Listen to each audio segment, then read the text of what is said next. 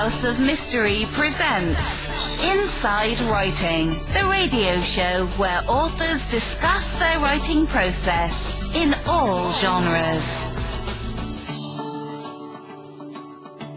Today we're kind of going into a different side of crime and forensics and something we don't cover that often. And because of the recent plane crash and all of the, let's say, all of the different letters, emails, and texts that we have been getting on the last Supermax, actually two of them, it first got me to thinking, you know, who does the job of going in and cleaning up? Like, what happens when a plane crashes, and what happens to everything, and who does it?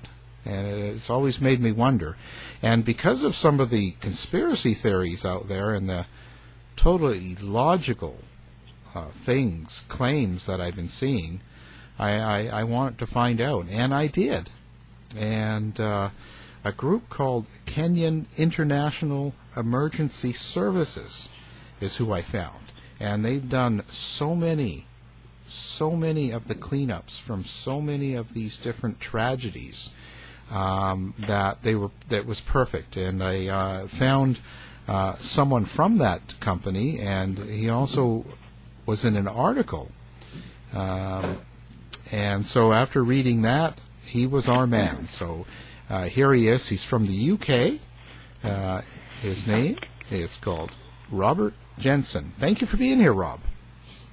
You're welcome, Al. And just clarification, I'm an American, and I live in the UK sometimes. I am calling you from the UK today, but I'm from originally from California. A beautiful state. It's a great state, as I call it. Well, the UK's great, hey? I mean, it's got its own unique feel to it that you can't get anywhere else. It's quite nice. It is. I'm here because the company that I own, Kenyan, started in 1906 in the United Kingdom, believe it or not. So we still do a lot of business out of here, so I divide my time between here and our main U.S. office. So let's start through with the company first. So you said it started in 1906, I believe. So we weren't having the big plane crashes and all that back then. What was the initial concept of the company? Well, it started from a very prominent English funeral home that it's still in business today. It's a separate business than the emergency services side. And the first mass fatality was actually a rail accident. The Great Salisbury Railway disaster of 1906 was the boat train. People from London would take the train down to Southampton to catch the cruise liners, and there was a train accident, so the Metropolitan Police asked the Kenyans, as they were called, to respond. And since 1906 on, probably to the mid-90s, responded for a lot of different events, wartime, ship sinkings, Piper Alpha, the oil rig, Pan Am, most of the big events. The Kenyans would often respond and work. And the company was acquired by an American company in 1996 and moved to the U.S., and then I joined in 98 and took it private in 2007. So now, when we move up into the things like, so the plane crashes, one of the biggest things to start with is, some of the letters that we were getting as a station, and people sending us notes saying, hey, the plane that last one's really in Nairobi and it didn't crash, and how come there's pictures of the crash and it's just a dirt field and there's nothing there's no people, there's nothing left. That can't be. It's impossible. It's staged. It's a fake false flag, all that sort of stuff. So can you explain what goes on during a crash? Like, why does it end up like that?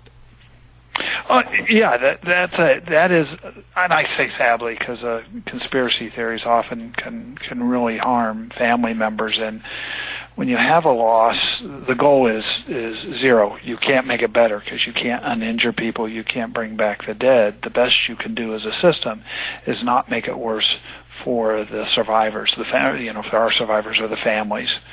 And so we do a couple things, or best practice is a couple things. You have a family assistance program, and I can go more into that later if you have questions about that. From the forensic standpoint, and if you go back in history, you look at United Flight 93, a crash scene I also attended, and you had some of the same comments that there's no aircraft, that airplanes just don't disappear, and there would be intact remains.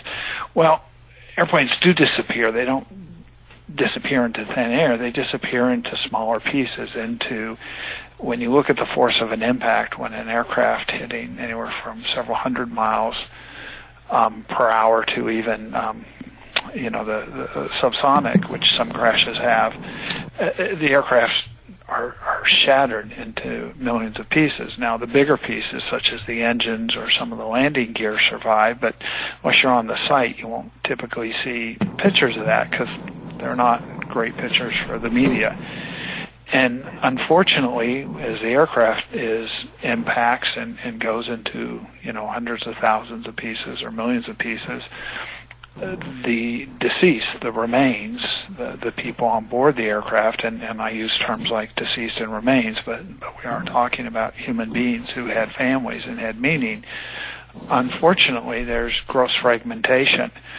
So quite a lot of airplane crashes that we work at, where there is an impact from any type of altitude and an impact with speed, there is not a body that looks like you and I look today. There are only fragmented pieces, and very fortunately the media has learned from past mistakes about those are not pictures they show, because it's disrespectful to the dead, it's harmful to the survivors and the families.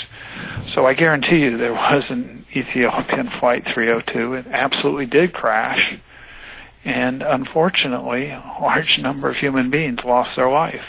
And it's up to the system now to try to do the best it can to recover and identify those human remains. Now, there's best practice, and I would sadly say I don't think that's being done here in Ethiopia for lots of different reasons. There are no new lessons to learn, and there is a way to do stuff. For whatever reason, they're choosing not to do it. But there was a plane crash, and there are human remains. Now, Robert, that also happened, of course, there was tons of news media. That also happened with the crash of 9/11 at the Pentagon. It did, and I actually went to all three locations. I left our office on the morning of the 11th en route and stopped in Washington, then set up the morgue in Pennsylvania, and then put a team in New York for almost 18 months. When a plane hits a building, there's substantial damage to the aircraft and to the building, and of course to the human beings in the building and on board the aircraft. And where people might have this expectation that I'm going to see a large section of the aircraft, or if I dig in the ground, I'm going to find a large piece of the aircraft. It doesn't. The same thing with water recoveries.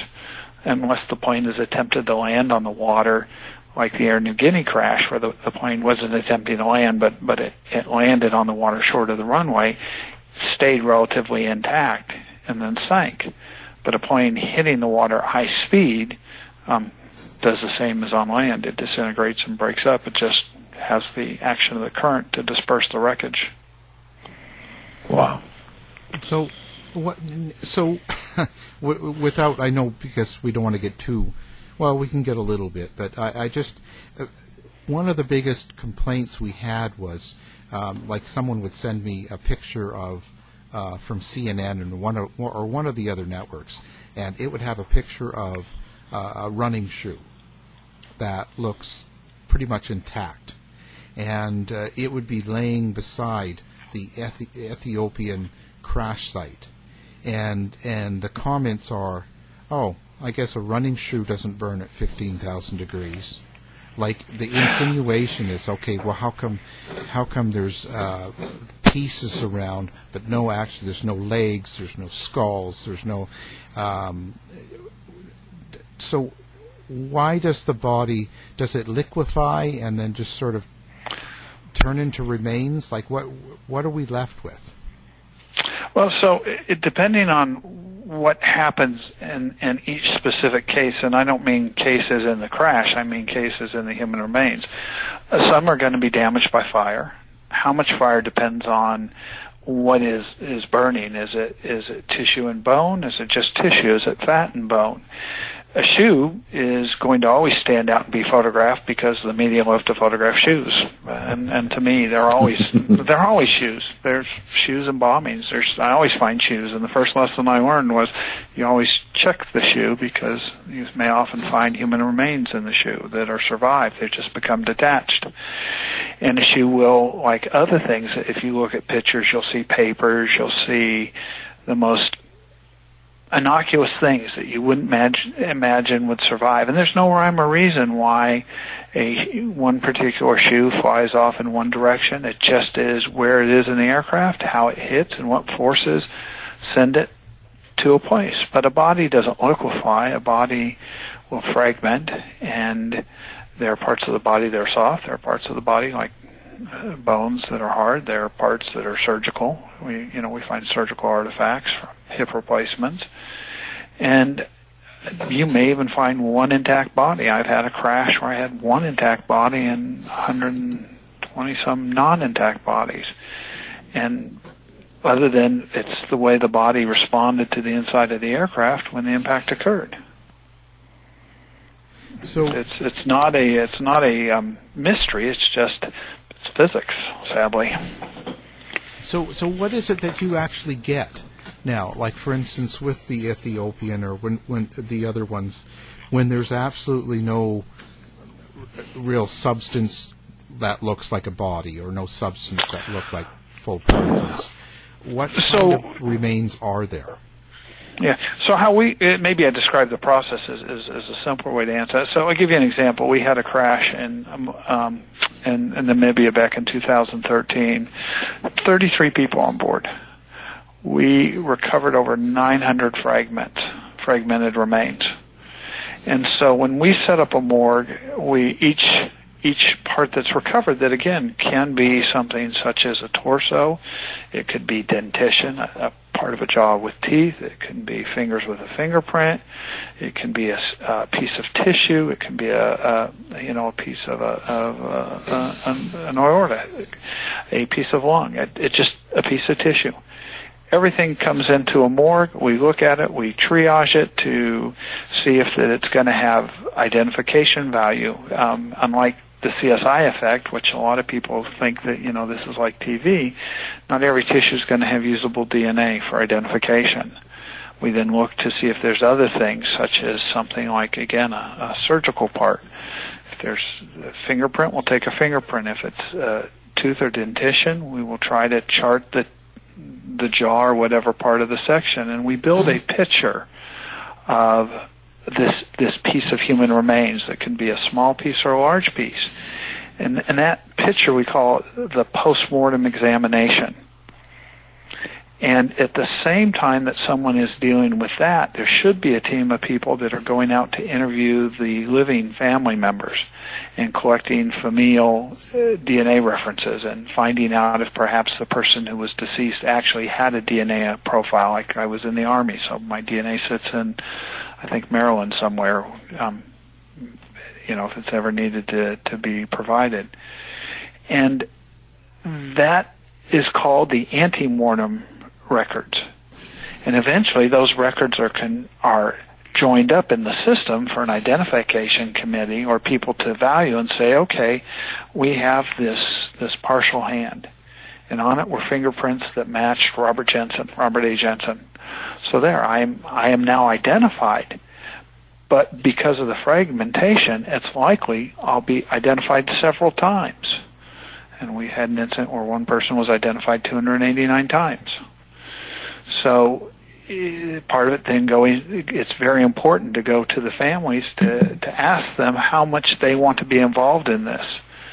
Because for some families, when the plane crashed, they'll be done. They won't want to know anything. They'll want you, the system, to take care of the disposition of the bodies. Other families will want to know when there's an identification made, take possession, even if that's a small fragment, have a funeral, and know nothing else. Others will say, tell me each and every time. And finally, some families will say, I don't want to know anything till the end of the process, and then I'll have my funeral. For families in a plane crash like this, the positive identification is hugely important because it allows them an opportunity to start to make decisions. If I'm flying in a plane and my plane disappears or crashes, and I fly all the time, and my husband is sitting at home, and somebody says, to my husband, Brandon, hey, Robert's plane's crashed, there's no survivors, he'll react, but there's not much he can do. He can't plan a funeral, can't really do anything. There's not a death certificate, which is another process. And it will be real, but it won't be real for a lot of people. But when I'm identified, and that can be 6 months it took for Germanwings, IM Mozambique that we were also involved in, I think 6 to 8 months. If I were guessing for Ethiopia, given the system they're using, I would think it's probably going to be closer to a year or more. Then somebody should notify them and said, we've made a positive identification. At that point, it's up to the family to decide how they want to proceed, but the system will force them to make a decision because there will be a human remains. And it will probably be fragments, what's left. Could be from 1 to, again, 289 is the example I use. And when we return those to a family, we always make sure the family understands questions they're asking and that they're answered. And you don't do things like put, sandbags in a casket to make it appear like there's a body. You don't mislead families. You have to tell them initially. And I'll give you an example. In fact, I got an email from a family member who I'd spoken to in the Germanwings crash from Canada who came to the Family Assistance Center we did in France. And the French president had, within a week of the crash, announced to everyone that they'd had positive DNA for 150 people, and 150 people on board the plane. So the family members were assuming that everyone was identified, and they, within a week of the crash, would have bodies to go home. No, there was a unique DNA profile from 150. There were 150 unique DNA profiles generated from the crash site. It was cold. There was no fire. The French did an excellent job. They collected the remains quickly, and they profiled them and got good profiles. But they still hadn't collected, because, of course, that takes longer, all the references from the families and interview families. And until those matches are made, that profile is just a series of letters and numbers. It's not or letters. It's not a name. It's a loci, a marker that's used to establish identification. And so I got up at the Family Assistance Center, and I tell families that I'm going to have a very direct briefing today about the realities of the high-speed impact and what that means for identification, repatriation. And some of the families, you may not want to sit here, you may not want to be part of this, so I'll pause to let you leave. And then I go through the process, and I explain, just like I explained now, that it was a high-speed impact. There are no human remains. There are fragments. And this is likely going to take months. And people are afraid to do that, but I think you have to do that because it prepares families. So this family member from Canada emailed me after the Ethiopian crash and said, look, you don't know what that means to us. It was very helpful. And the worst day of my life was when I was called to tell my family member was in Germanwings. The second worst day of my life was when I was told my best friend was on the Ethiopian flight, knowing what they're going to go through. He said, but what made a difference is people who explained to us what to expect. So it's really important when there's plane crashes to set expectations. And now there's so much on social media. There's examples from the Ethiopian crash of pictures of people panicking in a plane that's supposedly Ethiopian. But look at the film. It shows a wide-body aircraft. The Ethiopian plane is a narrow-body aircraft. There's a special place in a really hot area for people who do that, but unfortunately the web doesn't have that self-regulation yet. Yeah, I've gone on quite a bit. Yeah, and I find that the hardest because we deal with this stuff all the time. The whole we're fake news and anything, that we're always some sort of conspiracy. We get asked if we get checks from the government, and I get asked all sorts of stuff. And it's like, no, I look for things that are sourced. I look for things. A lot of times when I was being thrown these pictures and fake stuff through the internet about the Ethiopian crash, my answer has always been to them, listen, if you're sick, you go see a doctor. If you have a question about what's left at the crash, go find someone that deals with crashes and cleaning up of the crash. Like, go to a person that does the job. If they have questions, and then it might be feasible. It might make sense to follow up. But don't just get a YouTube from Joe Blow. Oh, absolutely. But the challenge is, who do people go to? Because when everyone says there's a plane crash and everyone thinks that the NTSB is in charge, especially in the United States, well, in many countries, there's not a single agency that is in charge. The NTSB is not in charge of a plane crash. They're in charge of the investigation unless it's criminal. But it could fall to the local coroner or medical examiner, and those skills and personalities and abilities vary widely across the U.S. So there's not a single place to go to, and that's why when you look at the family assistance law that came into effect in the United States, it was passed shortly after the TWA crash in 1996, but really started with the atrocious treatment of families in 1994 at the U.S. Air 427 crash. And the law said there has to be some type of process to take care of the survivors, the families. They are important. The investigation is important, but the living is much more important. And it's a good thing there aren't a lot of Kenyans in the world, and it's a good thing there aren't a lot of me's. You don't want my memories. I've been to more plane crashes and bombings. I was at a plane crash 3 weeks ago. And so you don't want to do what I do, and it's a good thing there aren't a lot of me, because it means that we don't need a lot. But it's a bad thing in that there's not the breadth of experience that covers the different areas to walk people through or talk to people and say, here's kind of what to expect. This is not an overnight process. This isn't going to go away. There's some really hard information that you should be told as a family member, and you're going to have to make a decision. You're not going to like what I have to tell you, and if you don't want me to tell you, I won't, but most people do. How do you find yourself dealing with such a grief and such a job of having to talk to people surrounding such awful circumstances? Well, I'm not in servitude. I wasn't drafted into this work. It's what I did in the Army. I was a policeman in college. It's just what I do, and I can't help the deceased because I can't bring them back. I can try to make sure that they have dignity and respect, and that they have a name, a basic human right.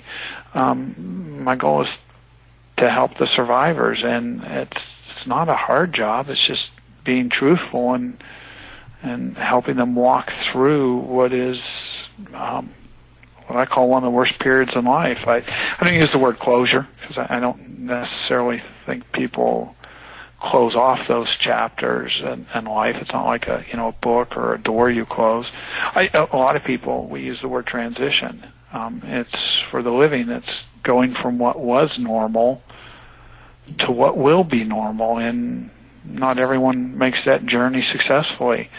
For responders, people like me, every time we go, we're probably a little bit different, and one day I'll probably pay the price. I'm just lucky I haven't gotten there yet. How do you feel about plane travel? Do you think it's safe?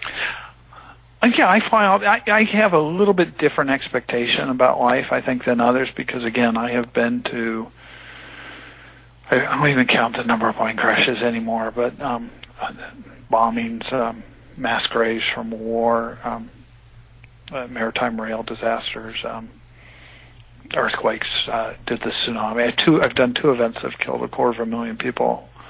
The Haitian earthquake and the Boxing Day tsunami. So I don't worry about things in life I can't control. There's a lot of small stuff that I see people worry about, and I try not to let those things bother me.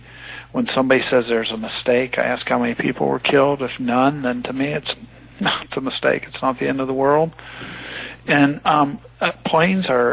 we are unfortunately going to continue to have plane crashes because planes are built by humans, they're flown by humans, and they're maintained by humans.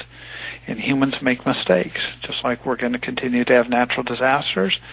And we can be very good with security and prevention, but the bad guys only have to get it right once. And the good guys have to get it right every time, and that's probably not going to happen. So life didn't come risk-free. The challenge is to live a life well and to make sure that when your time comes, because it does come for everyone, is that you don't hopefully have regrets and you've done everything to prepare yourself. The one thing that amazes me is when I have to sit with families who now have a whole bunch of family issues because no one quite understands what would the dead person have wanted for the family, because they didn't leave a will, they didn't leave directions. And that's the one that is frankly one thing I will never understand, but death is scary to people. Robert, getting back to the families, if you don't mind, I can see, and this may not be the case, but I can see there may be times where perhaps a family doesn't really want to deal with this situation and maybe really don't want to claim the remains. Does that happen? Oh, absolutely. So we've had families, when we sit with them to walk through the process, they'll say, I love my dad. My dad died what he loved doing, and so I don't ever want to know if there's a recovery or if there's an identification. And to me it's done. So what we do is, because the disposition of a human body is a very bureaucratic process, as you can imagine, we get the documents when and if, and a lot of times we'll have the recovery and the identification. We'll then bury the person in an unmarked grave or with just a very plain headstone, and we keep those records because it's not unusual or unheard of for 20 years later for a family member to come back and say, my mom wasn't really able to deal with the loss of my grandfather or the loss of her husband, and so she never did anything, but I'd like to know where my dad is buried. Can you tell me? And then we can go through the records and help find the location, or just change the grave or put a headstone. So yes, there's no wrong answer.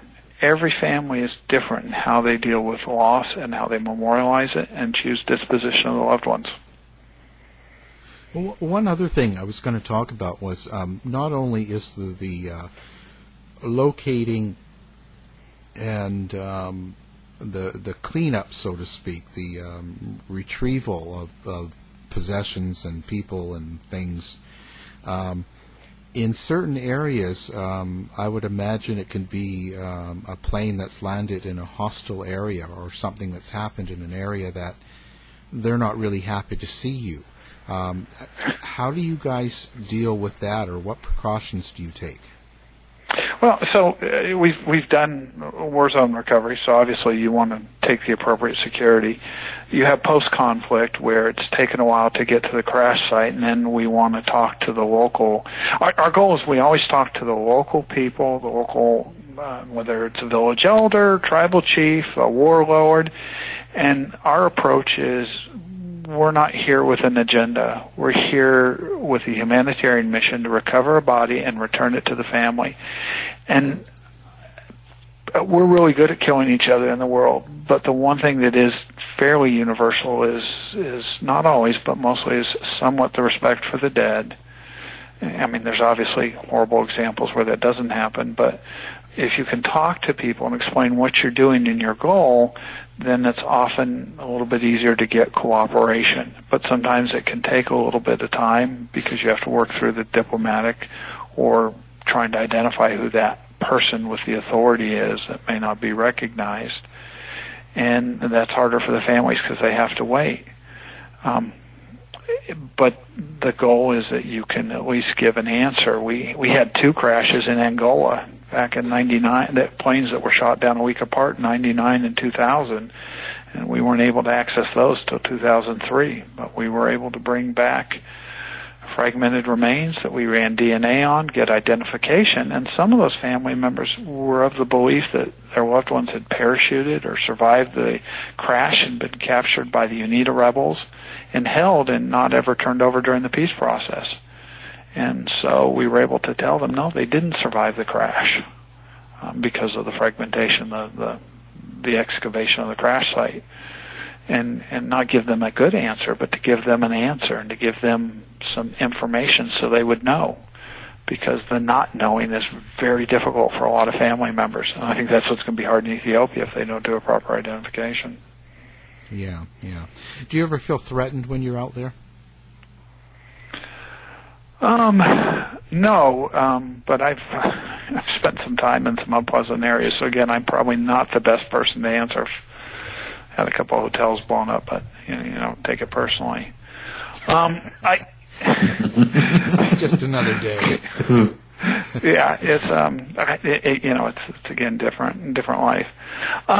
No, we use security and we don't bing people. So, for example, we did the bombing of the UN headquarters in Baghdad, the Canal Hotel that was, attacked and blown up, killing the UN staff, the representative of the, I think it was Kofi Annan was the Secretary General at the time, and Sergio de Mello and his team. So you're in a hostile area, so we don't set up a family assistance center in Iraq. We keep a very small team there, and then we did most of the work either in the military bases or in Jordan and moved all the families to Jordan so we could, do the return of the remains. So you have to take certain precautions when you're in war zones. We started the project to do the mass graves for the Balkans back in 1999 to help set up a program that's now become the International Commission on Missing Persons to do the mass graves. Now, in that case, you have mass graves in all 3 countries from all 3 warring parties. So you have to sit with each group, and each group will look you in the face and tell you they're the victim, and they're not responsible. It's always the other 2 parties. But your job isn't to decide fault. Your job is, can we start disinterring the mass graves? Can we start putting the bodies back together, so to speak, because some of them were buried in multiple graves, and start the identification in the hopes that maybe out of these 20,000 missing persons we'll be able to give answers to 17 or 18,000 families so that perhaps there'll be a better chance for peace to last. Yeah, I think I'd still be worried about being captured and held for ransom or something in certain places. Yeah, that's why you use security. I think I'm more the type that they would my family would charge money to take me back. So they got the wrong one. Yeah, I'd probably I give most kidnappers 3 or 4 days before they want to get rid of me. Yeah. Please take them. So the most difficult one, like what's the type of recovery that you like to have, that you dislike to have to go to most? Like, which one is the most difficult type? From earthquakes, plane crashes to all of them in one. You hear about something and you go, oh, no, I don't want to do this. I don't rate any of them, because whether it's one person or 250,000, that one person has a circle of family or friends whose life is never going to be the same and going to be hard. There's challenges in every one of them. I think I mentioned I wrote a book back in '98 on this. That's a textbook, so it's not something you see in a bookstore, but for forensic practitioners. One of the things I said in there is all mass fatalities are political, and they are. Governments rise and fall on them. The response to Oklahoma, 9/11, the Atocha train bombings in Madrid, Grenfell Tower in the United Kingdom. Nothing is ever as it seems, because what appears on the surface, there's probably a lot more to be found when you start to process the scene. So there are always challenges. Yeah, I can imagine. The how long in general? What's a rough time? Like with the Ethiopian plane crash there, how long is that process going to take?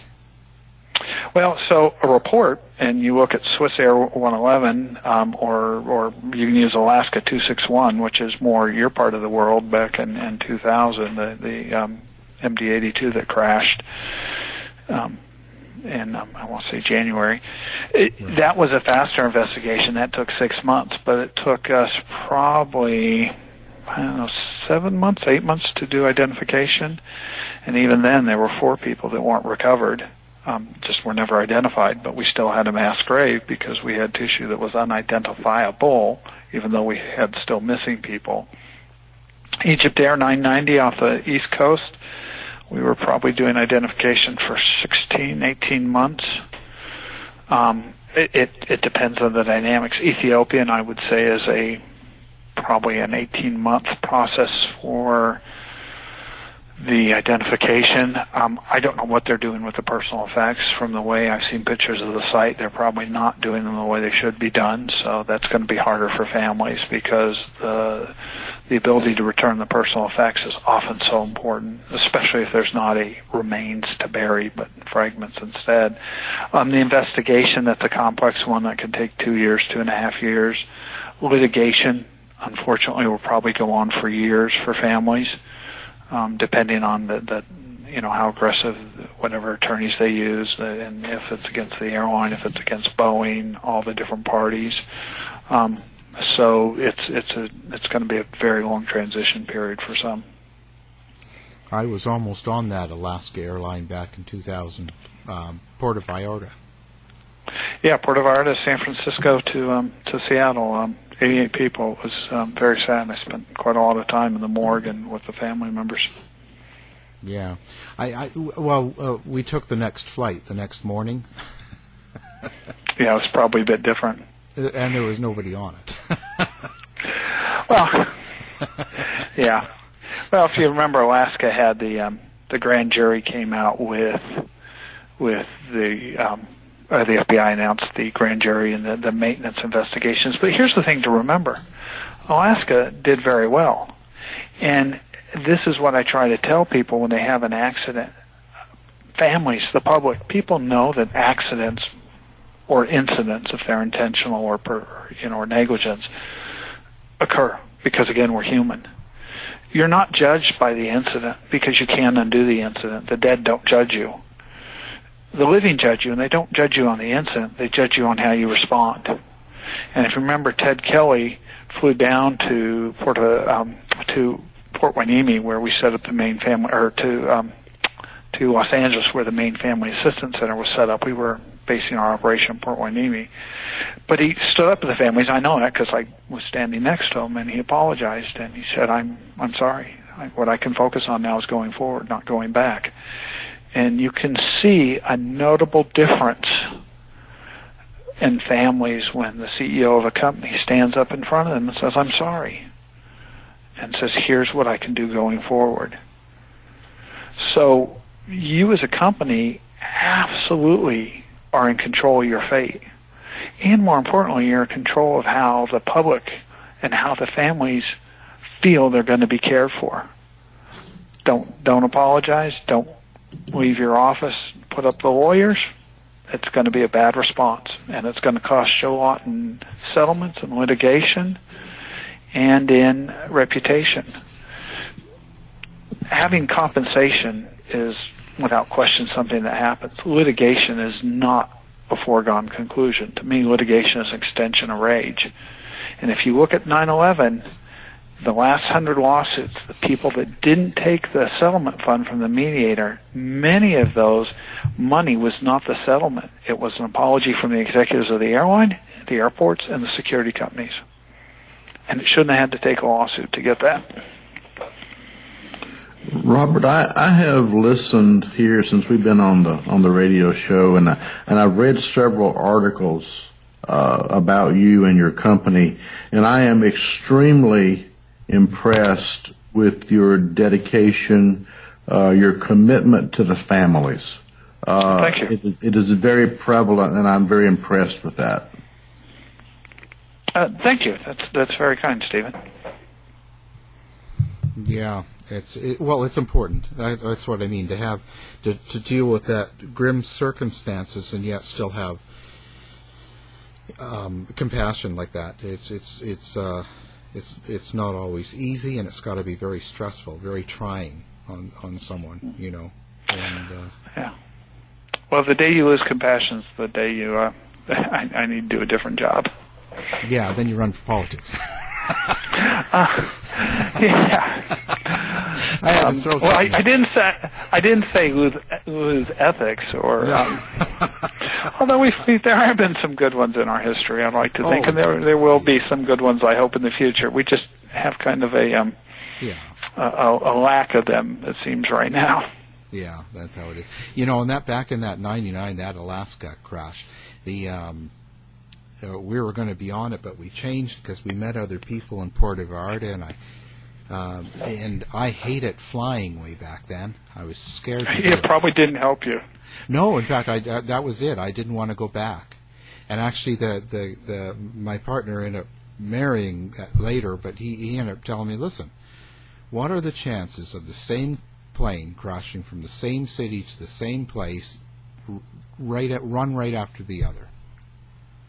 And after about 10 cocktails and some good pills, I did it. Yeah, well, here's a little vignette I'll leave you with. One of the bodies that we recovered in Oklahoma was a woman, and she had a high heel shoe on, and she had a tennis shoe on.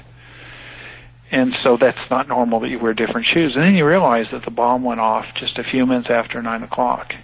And you know, if anyone's friends that work in offices, that a lot of women wear tennis shoes or more comfortable shoes to the office. They keep a pair of high heels or, shoes that I don't know how people wear, but women do wear them, by their desk, and then they change. So she was bent over at her desk changing her shoe. She had gotten one shoe on and had not changed the other shoe when the bomb went off. And had she been 3 minutes late that day, she'd been in the stairwell where there were survivors or called in sick or car malfunctioned, she wouldn't have been on my table in the morgue. She didn't do anything wrong. It just was her time. And sometimes there's nothing you can do to control it. So you can, again, choose not to do stuff, and some people do. Or you can realize that there's millions of journeys that are completed very safely every day. And like I said, I get on a plane to go to a plane crash without a second thought. Yeah, it's still, as they say, safer than driving. Absolutely. So, So did you plan on sticking with this career till you retire? Well, I